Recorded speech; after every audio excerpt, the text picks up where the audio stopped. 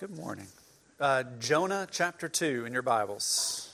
Jonah chapter 2. We are in the last week of community group for our reading through Gentle and Lowly. If you need a copy, I still see a very interesting spiral stacked case back there on the table. This is Holly's copy that I just robbed from her purse. Sorry. Thank you very much. There you go. You can have it back. Just needed it for display purposes. 4:30 tonight for ours. Thursday night for the other. We're chapter 22 and 23. Last few pages. Take you about 15 minutes to knock those out.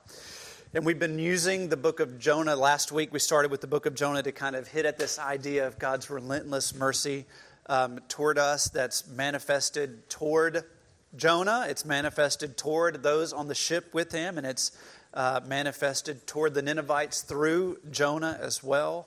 And we were talking about how one of the things we noticed in chapter 1 is how this is all just a precursor for God's ultimate display of mercy toward us in the person of Jesus, right? So Jonah heard a word from God.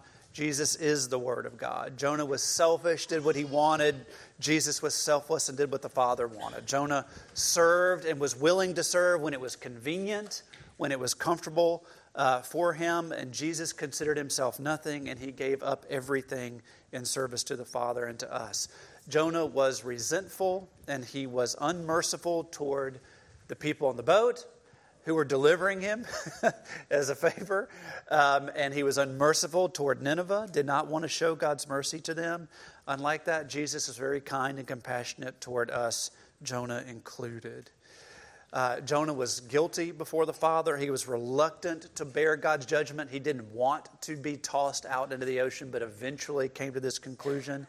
Jesus, on the other hand, was completely innocent and willingly bore God's judgment on our behalf. Over and over again, the story is showing us that God is relentlessly merciful, relentlessly merciful. And we're going to see that again in Jonah chapter 2. So if you'll stand with me and read, we're going to read all of chapter 2 together. Let's stay together. Jonah chapter 2. I'm actually going to start with 1:17, and then we'll go into chapter 2. 1:17, the Lord appointed a great fish to swallow Jonah, and Jonah was in the belly of the fish 3 days and 3 nights. Jonah prayed to the Lord his God from the belly of the fish. I called to the Lord in my distress, and he answered me. I cried out for help from deep inside Sheol. You heard my voice. You threw me into the depths, into the heart of the seas, and the current overcame me. All your breakers and your billows swept over me. But I said, I have been banished from your sight, yet I will look once more toward your holy temple. The water engulfed me up to the neck. The watery depths overcame me. Seaweed was wrapped around my head. I sank to the foundations of the mountains. The earth's gates shut behind me forever. Then you raised my life from the pit, Lord my God. As my life was fading away, I remembered the Lord, and my prayer came to you, to your holy temple. Those who cherish worthless idols abandon their faithful love. But as for me, I will sacrifice to you with a voice of thanksgiving. I will fulfill what I have vowed. Salvation belongs to the Lord.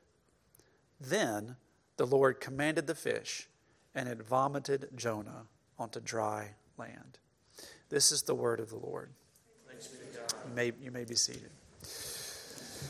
Okay, so it's been like 7 or 8 years since this happened, but you may recall the story of a large group of Chilean miners mining in their country in the Atacama Desert, working deep inside the mountain. They're looking for copper, they're looking for gold, they're looking for all kinds of minerals, and they started to feel vibrations deep down under the mountain. There was a huge explosion, and these men were trapped deep beneath the earth due to this explosion. There were, do you remember how many? 13. Nope, keep going. That's the soccer team in Thailand, maybe. There were 33 miners sealed inside this mountain. The New York Times article that I read said there were 770,000 tons of stone on top of them, which, by the way, is twice the weight of the Empire State Building, to give you an idea. So it's interesting what happens. They were in there for 69 days. They survived for 69 days. They were eventually released. What's interesting is what they did when they were there for 69 days. Here's what the New York Times says. The men organized themselves into work shifts. They participated in daily prayer sessions. They rationed their emergency food supply into one meal a day, which was 2 cookies and a spoonful of tuna. They found water in industrial waste containers there where they were trapped, and so they drained that water and drank that. They ate that one meal at noon, which was about 300 calories, which held them until noon the next day.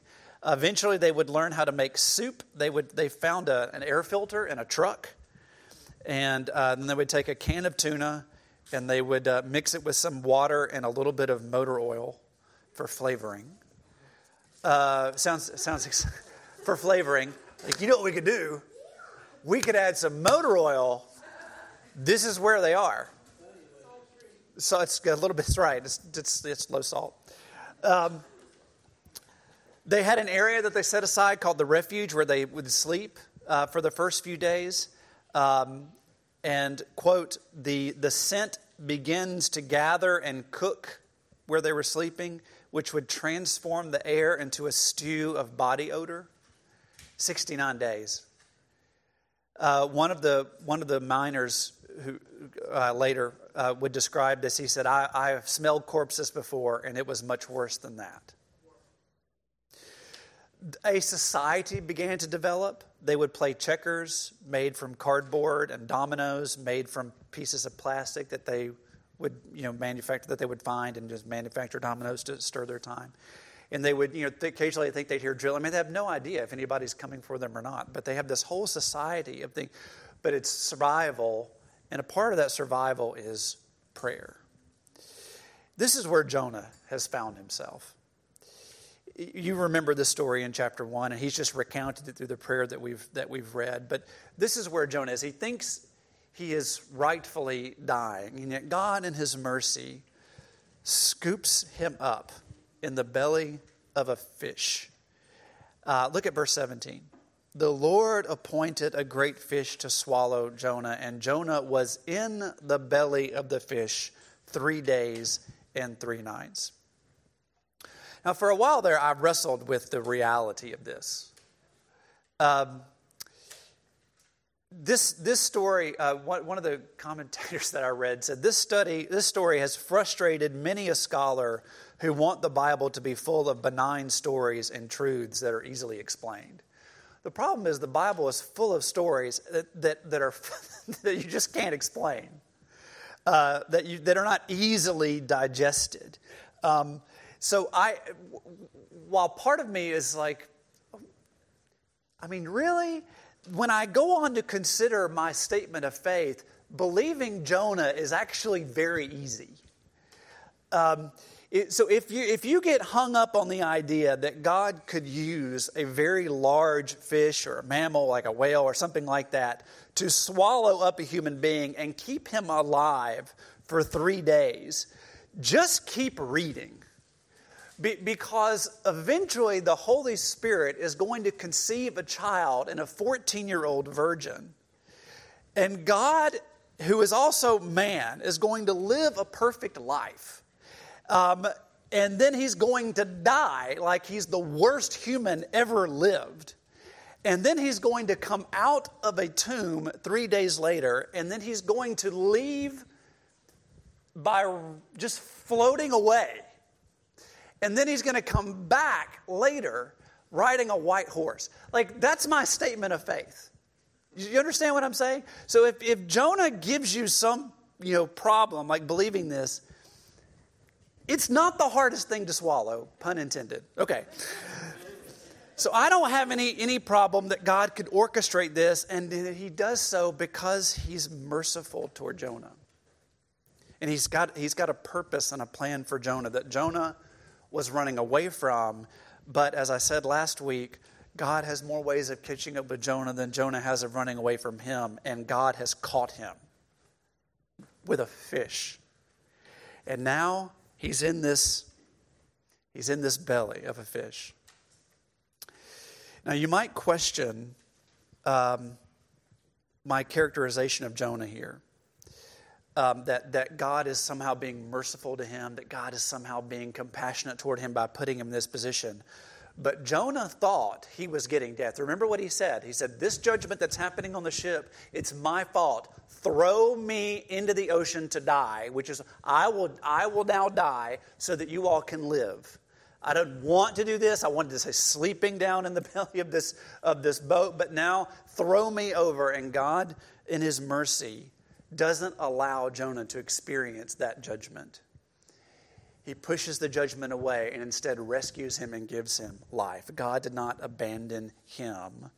And I think, we were talking about this in Sunday school this morning, and we were just singing about it with the song from John. It is in the painful places where we learn to live. It's in the dark, ugly, hard, frustrating, difficult, trying circumstances of our life that we learn to live, truly live. A belly of a fish is not a great place to live. It's a great place to learn how to live. It's in the challenges of our character where we learn to grow and be like the kind of people that God wants us to be. And that's what happened to Jonah in the belly of the whale. Look at his prayer. Look at verse 2:1. Jonah prayed to the Lord, his God, from the belly of the fish. That sentence alone is in direct contrast to the Jonah we just read about in chapter 1, right? In chapter 1, Jonah slept in the bottom of a ship running away from God, and it's the pagans who are doing the praying. Chapter 2, in the belly of a whale, Jonah is doing the praying. Jonah on the ship ignored the request of the pagans to join them in prayer while they prayed to their gods in hopes of something happening. And now, in the belly of the whale, Jonah is doing the praying. It's in the dark, slimy, I'm assuming it's slimy, I don't know, I'm assuming it's not, dry, the belly of a whale or belly of a fish, Jonah is praying. This is the man who sought to flee God's presence, was now seeking God's presence. Why? Because he's in the belly of a whale. The one who thought he could escape God now knows for certain that he can't be without God. Why? Because he's in the belly of a fish. That's where, doesn't that happen to us? Those difficult, dark, trying places which are actually a place of God's mercy in our life, teaching us that we can't be without him. So look at verses 2-3. Jonah says in his prayer, I called to the Lord in my distress, and he answered me. I cried out for help from deep inside Sheol. You heard my voice when you threw me into the depths, into the heart of the seas, and the current overcame me. All your breakers and your billows swept over me. Look at verse 3. When who? You threw me into the depths. Jonah has no problem identifying the Lord as sovereign over the most horrible event of his life. If you go back in the narrative, it's Jonah asking to be thrown. It's the sailors doing the throwing, reluctantly, if you'll remember. But here in the prayer, it is God who is the one who has cast Jonah into the sea. And the cold waves and the breakers of the ocean threatening to take Jonah's life. Those are whose billows? Whose waves? They are the Lord's. The great fish was no accident, and Jonah knew what we must all know, that we are not abandoned. We are not abandoned into a world of chance. If you're in Sunday school this morning, this had to have come up as you look through the narrative of Isaac and Jacob's lives. and the complete weirdness of their choices, contradicting faith in every respect. There's every reason in the world for God to throw up his hands again and say, I can't believe this is happening. I'm not going to deal with you people anymore. But instead, God is so merciful and so faithful and so gracious and so good that he's weaving and using all of our issues to fulfill his plan of bringing his son to this world on our behalf. He's doing it sovereignly. We are not abandoned to a world of our own choices, of our own irrational chance. God is working in and through those things, and Jonah recognizes that in his prayer. How could he not? Because he's in the belly of a fish and he's alive when he should be dead. Look what he says in verse 4. He says, I have been banished from your sight, and yet I will look again toward your holy temple. What's going on here? This is bold, because if you think about it, Jonah has he's not been obedient. Let's just put it that way, right? He's been pretty prideful. He's been pretty stubborn. He's been pretty selfish. He's only wanted to do what he has wanted to do, and therefore, if you take that on the face of it, he should not be allowed to be in the presence of God. He is unworthy to approach God. The just judgment on his life taking place in this moment indicates that he ought to turn inward to himself rather than up to the Lord. But the biblical answer to that is no. There is nothing that I've said this so many times, I apologize, but maybe repetition is good. There's just nothing we can do that would lead God to love us any less. Regardless of how we stray, regardless of how God may discipline us, there is always hope with the Lord. There's no place for despair with the God of the Bible, with Jesus. This is what we've been reading about in Ortland's book. It's just relentlessly merciful, relentlessly gracious, relentlessly loving toward us. So in those places of despondency, in those places of hopelessness, in those places where you think God has cast you off, here is Jonah, who was actually circumstantially cast off, and he still looked to the Lord because he knew that the Lord was merciful. How did he know that the Lord was merciful? Well, beyond the fact that he's been saved by a fish, which is crazy, if you'll remember, his mission was to bring what? Mercy to Nineveh. He knew the character of God. He knew it, and now he's experiencing it. And so in his prayer, he actually turns to the Lord. And he says in verses 5 through 7, look with me. The engulfing waters threatened me. The deep surrounded me. Seaweed was wrapped around my head. To the roots of the mountains I sank down. The earth beneath barred me in forever. But you brought my life up from the pit, O Lord my God. When my life was ebbing away, I remembered you, Lord, and my prayer rose to you, to your holy temple. Now, why would God bother?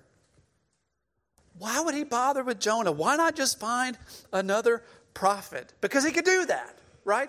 He's sovereign. He's God. He could say, well, Jonah, nice try, but I guess I'll go with this other guy. And bring in another, like attack. But it's not what he does.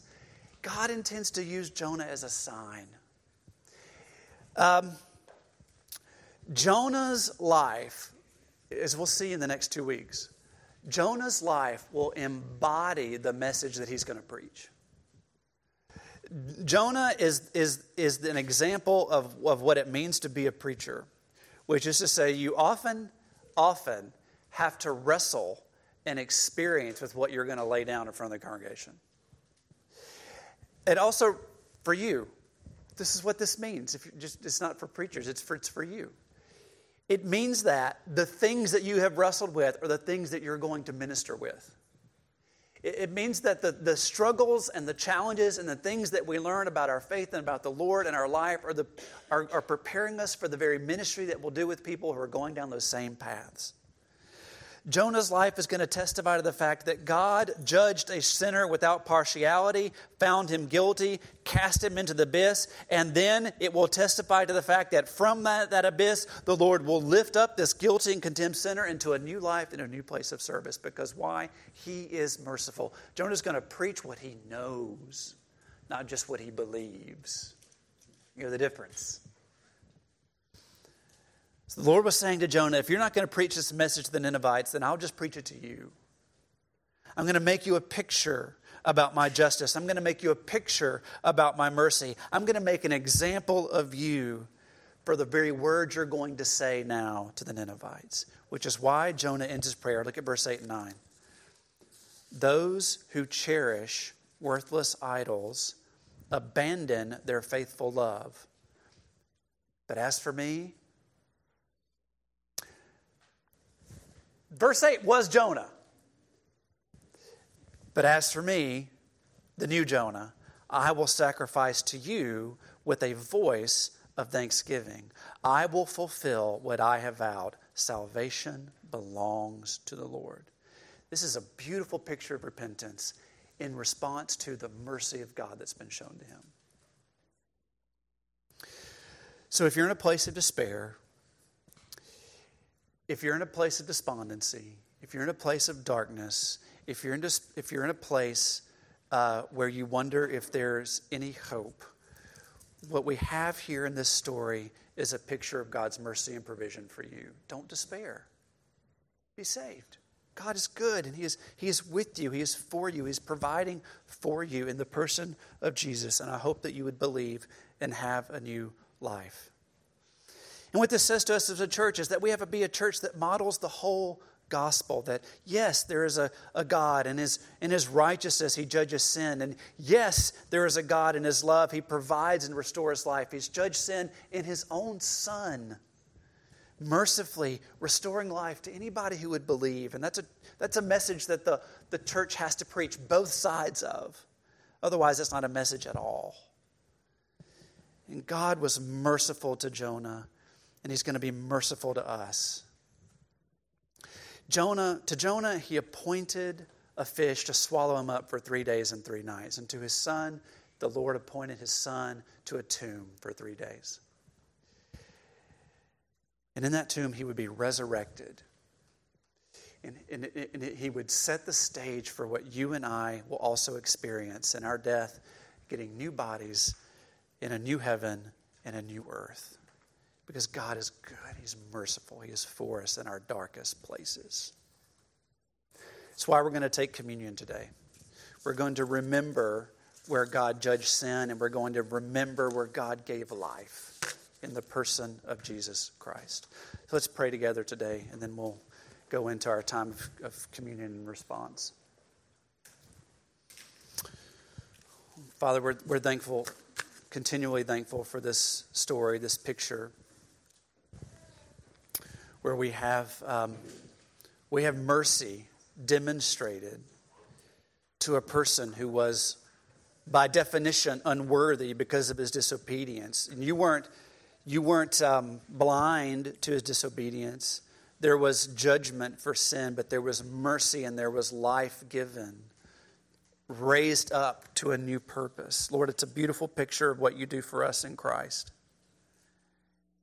You show us the futility of us trying to live a life that's good enough to be, that's good enough for you to approve of. We just can't do it. We are curved in on ourselves. You show us the futility of that, and you send your Son to live the life we could not live, and then the very one, He pays the very price that we deserve on our behalf. And we could just trust in your goodness and your mercy toward us through that end. If we just trust and believe, Lord, then you apply to us what is true about Him. Thank you for being so merciful. Thank you for being so kind, so loving, persistently so, unendingly so. May we believe and be a church that preaches this truth holistically. We ask it in Jesus' name. Amen.